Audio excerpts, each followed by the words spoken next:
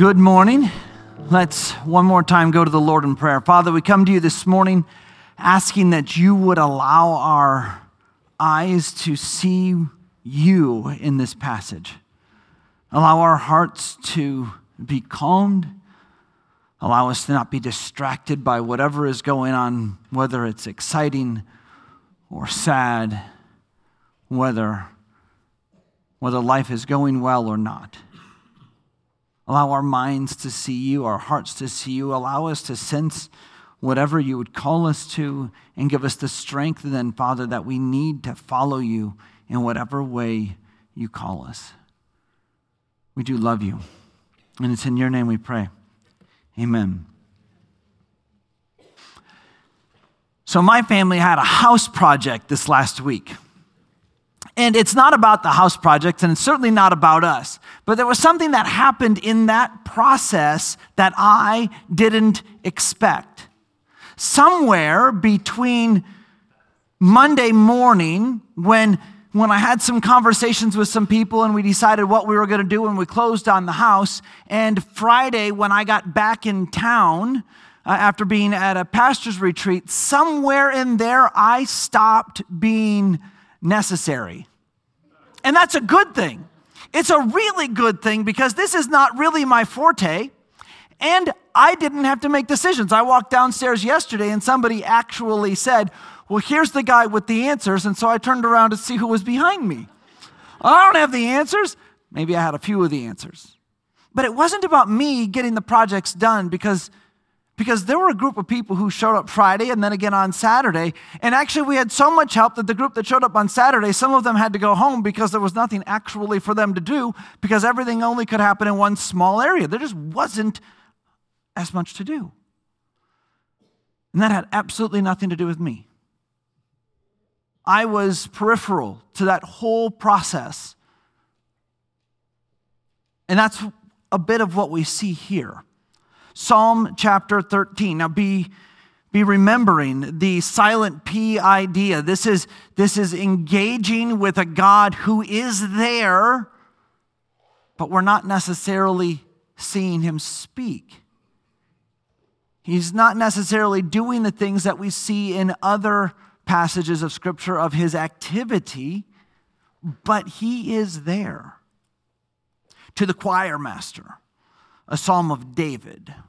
Now, that's going to become important as we read through this and see the aspects that this psalm is about, especially at the end. He's going to be reminded of what God has done for him, and then it being David is relevant.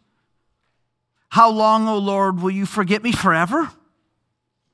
How long will you hide your face from me? How long must I take counsel in my soul and have sorrow in the heart all my days? How long shall my enemy be exalted over me? Consider and answer me, O Lord my God. Light up my eyes, lest I sleep the sleep of death. Lest my enemies say, I have prevailed over him, lest my foes rejoice because I am shaken. But I have trusted in your steadfast love. My heart shall rejoice in your salvation. I will sing to the Lord because he has dealt bountifully with me. And that last bit is the part where it really becomes relevant that it's David who's writing, because we can look back and see what's gone on in David's life that brings him to that point.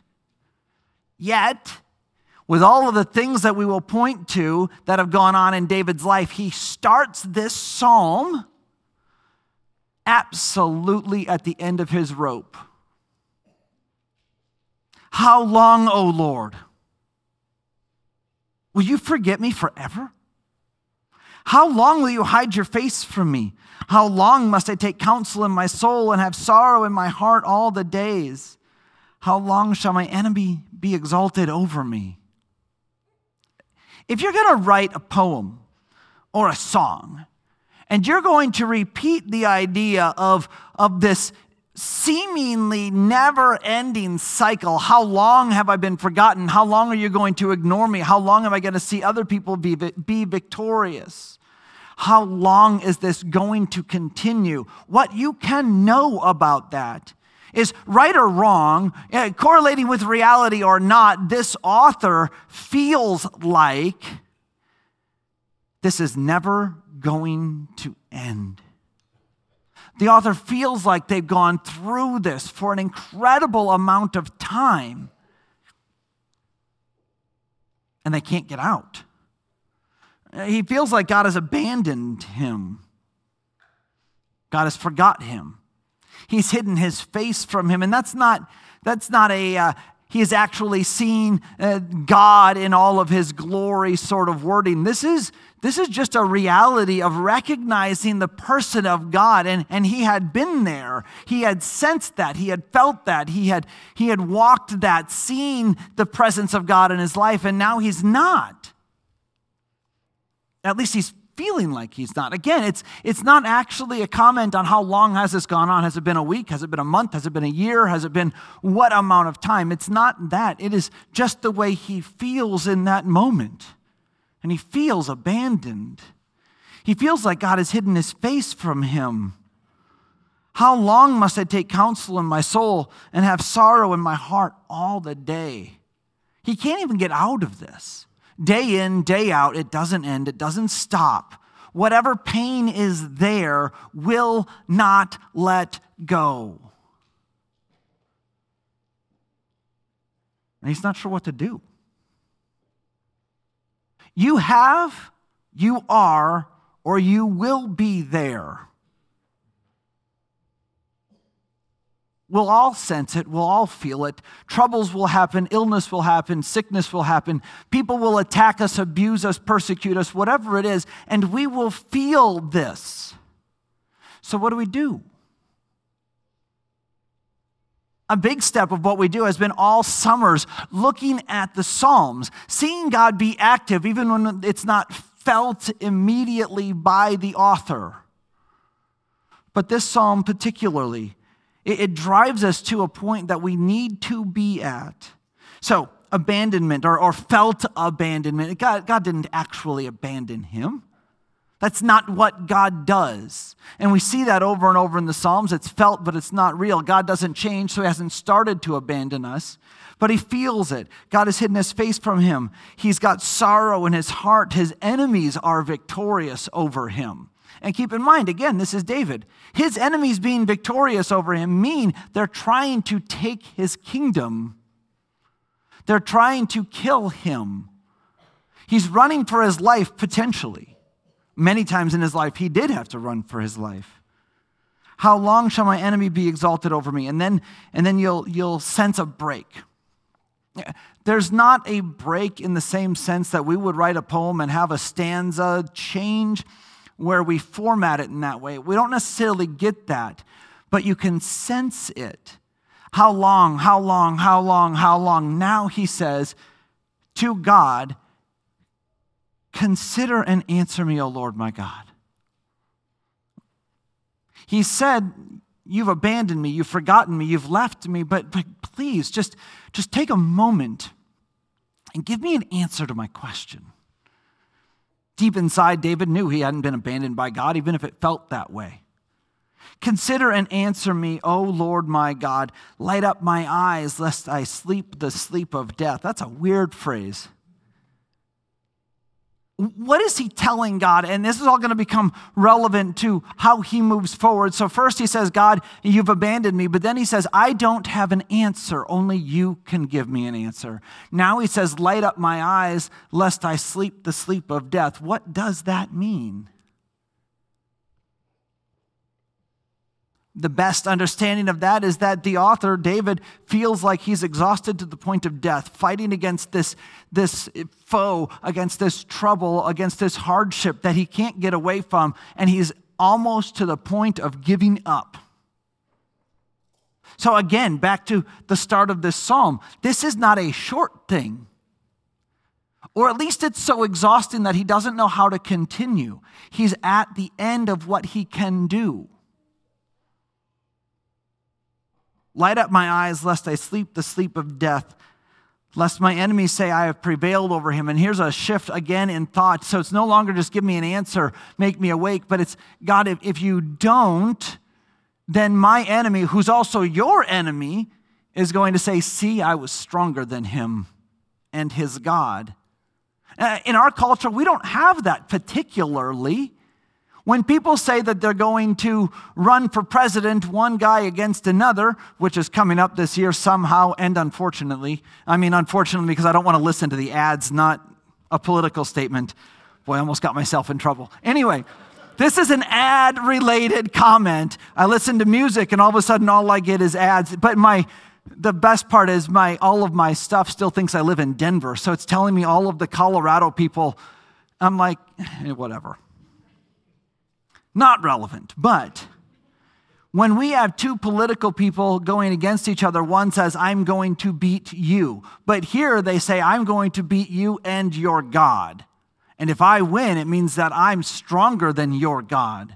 So when David says here, lest my enemies say I've prevailed over him, he's saying to God, God, you know that this is a mark against your fame. This is a mark against the way people see you. If somebody beats me in this sense. Lest my enemies say I prevailed over him, lest my foes rejoice because I am shaken. So what's the shift? The shift is that in the beginning, David sees David. And he says, here's my trouble. I don't know what to do. I don't have an answer. I need to figure out what to do. I feel lost. All of the focus is on David. The shift is he starts to say, God, you need to do something. Give me an answer. Light up my eyes. You need to make it so that my foes don't prevail against me. The shift goes from David being the individual and all of the focus on him to God being the focus. That shift is important. We're going to come back to it because really that's the crux of this entire psalm. But the shift is incredibly important for us when we feel lost. When we feel lost, we may very well be lost. We may be so far out of our depth that we can't hopefully succeed. But the problem is that we focus on our abilities to succeed. And the shift happens when the focus changes to God, to Christ, to the Holy Spirit working in us, around us, or through us. And all of a sudden, he's got a new direction to go. And he finishes this psalm saying, but, so I'm in trouble. I'm lost. I'm abandoned. I feel abandoned. You hold the answers. You hold the solutions and all of that. But I have trusted in your steadfast love.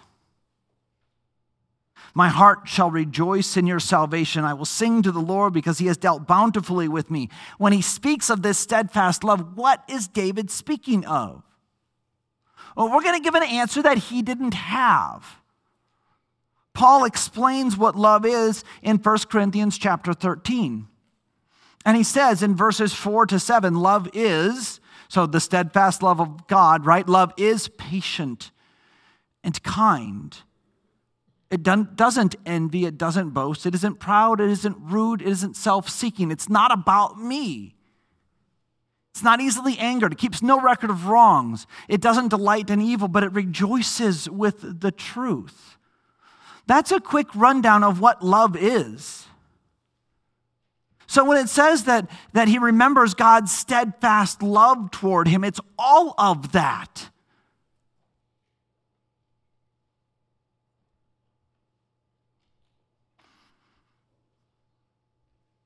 Lamentations chapter 3. You may not know this, but our oldest is Isaiah. I really wanted to name him Isaiah Jeremiah. I thought that would be really fun. I was coming out of seminary. I was like, this would be great. My dad said, the problem is your next kid is Lamentations Ezekiel. And that doesn't go so well. But in Lamentations chapter 3, we come to an incredible verse. Lamentations chapter 3, verses 22 and 23. The steadfast love of the Lord never ceases. His mercies never come to an end. They, his love and his mercies, are new every morning. Great is your faithfulness. So now back in Psalm chapter 13. This is the steadfast love that David is writing about, the kind that's renewed every day, that's coupled with mercy. It's not just a kindness, but it's a love coupled with mercy, which is coupled with grace. Starting September 10th, we're going to be spending about 15 weeks looking at the attributes of God. Who is he? What does he do? As Chris and I listed all these out, we put mercy, but you can't put mercy without putting grace with it. They're so tied together. As we talked about God's love, all of a sudden I was like, well, but this is also tied with his mercy and his grace. So we're going to see overlap in all of these different attributes of God. And his love here is overlapped with his mercy, which is always tied with his grace. I have trusted in your steadfast love. That's where David had put his hope. And he needed to be reminded of that. How was he reminded of where he had put his hope? He was reminded because he took the focus off of him and put it on what God was doing, so he didn't feel the abandonment of what our brokenness feels. And when we feel abandoned by God, it is always our brokenness that leads us there. Because God hasn't abandoned us, but in our brokenness, we don't sense reality the way that it is, and then we attribute it to God having abandoned us. Why does he put his hope in God's steadfast love? His heart will rejoice in the salvation that God brings. Ephesians chapter 2, verses 8 through 10, that all of this salvation, right, comes about from God's grace given to us. It's not things that we earn. It's something that he's given to us. By grace, we've been saved through faith. It's not our own doing. It's a gift of God, not by works, so that none of us can say, boy, look how good we were, and boast. I will sing to the Lord because he has dealt bountifully with me. What does that mean, and why is it relevant that David is the author? Let's take a quick walk through David's life. David was born. He was a shepherd. Nobody knew him. God protected him. But then Samuel shows up in 1 Samuel chapter 16, and he anoints this young boy, this young man, king over Israel. And then he fights Goliath. No, he kills Goliath. And in case you're not familiar with the story of Goliath, David did not kill Goliath with a stone. He killed him with Goliath's own sword. After he hit him with a stone, and then he cut his head off. That doesn't usually make it in the children's stories. David then ended up running from Saul and lived in the wilderness, in caves with his men. And God protected him for years. He then became king over Israel. And that's that 1 Samuel 20 to 30 is him running in the wilderness. He became king over Israel in the beginning of 2 Samuel. Then he sinned with Bathsheba in chapter 11 of 2 Samuel, and God forgave him.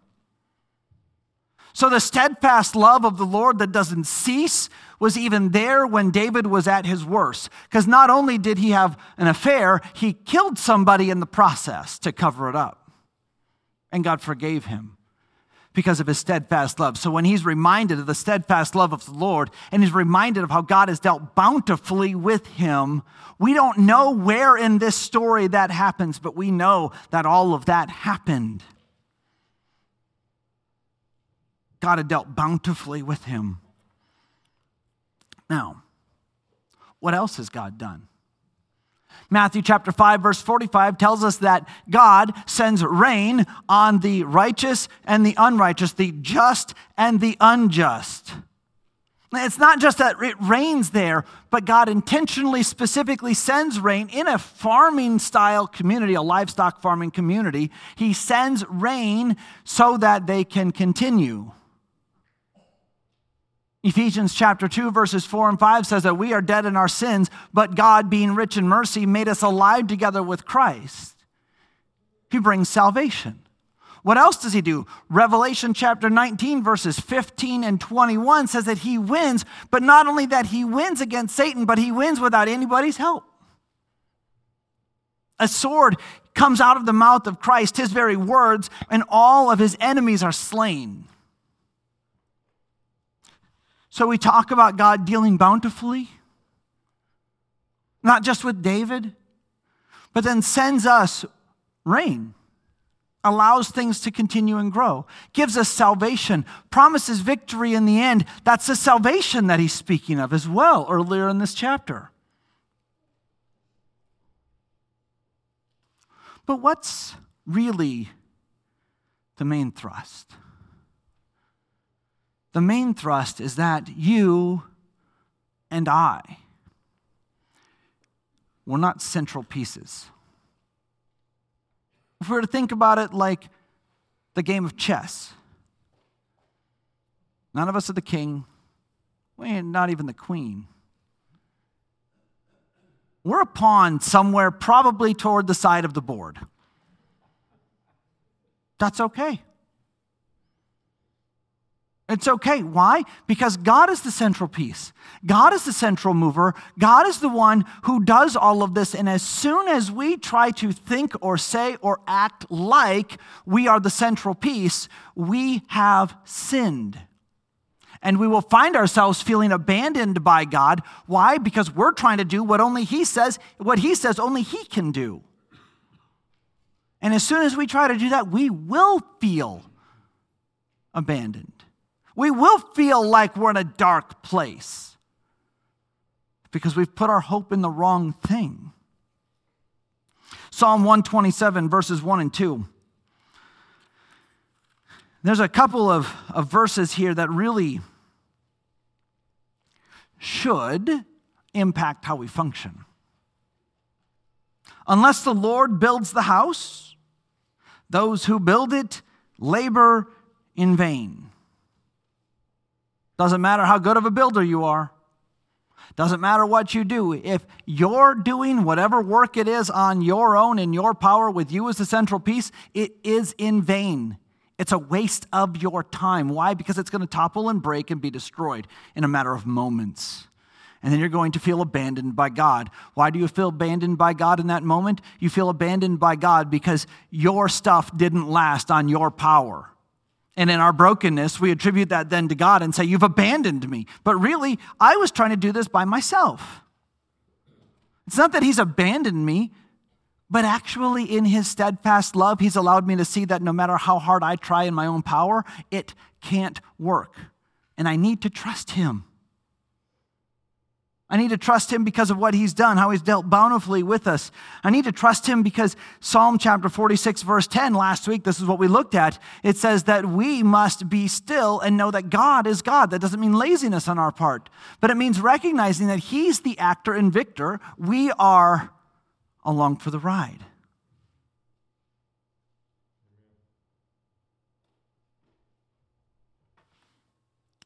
Until such time as we as God's people decide that it is not about our abilities. And don't read too much into this. This isn't Pastor Brock, which I never refer to myself like that, just so you know. This isn't Pastor Brock standing up front saying, you all are terrible, bad people. I don't see this happening. But if we don't recognize something before we start walking into it, it's going to be really hard to stay away from it. And what we need to do is recognize that it's not about us. It's not about our work, our ability, our power, our effort. It's about us pursuing God in our own brokenness, recognizing that we need him to work in us. We don't need us to work in a situation. John chapter 3, verse 30. John the Baptist is speaking, actually 29 and 30.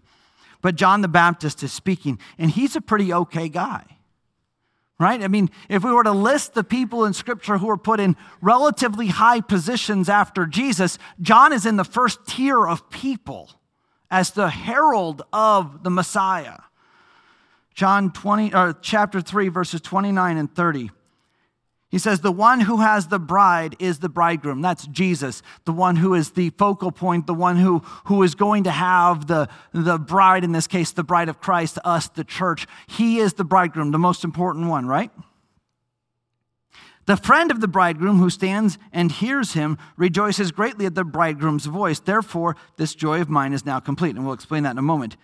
He must increase. I must decrease. This is the height of John's popularity.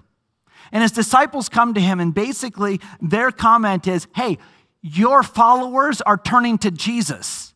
What are you going to do to not lose your followers? And he says, I will rejoice that they're abandoning me for Jesus. Because he must increase. I must decrease. As one of the most prominent people in all of Scripture, he's looking for an exit at the lowest possible level.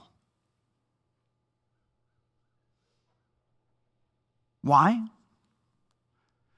Because Colossians chapter 1, verse 18 tells us that Jesus himself, and only Jesus, is preeminent in all the earth and all the world. And Peter writes that you and I must be humble and let God exalt if and when he chooses. So now back to Psalm 46. We ask God to consider an answer, to light our eyes, to make our enemies not prevail over us. Why? Because we've trusted in his steadfast love, because it's all about him, his love, his mercy that are new every day. My heart will rejoice in the salvation that only he can bring. When does he bring that salvation? I don't know. Certainly when you die. And I know that's morbid, but it's not. In our brokenness, the only final answer to it is dying, having all of our sin removed, and being in his presence. That might be the next time you have deliverance from whatever it is that's weighing you down. I don't know.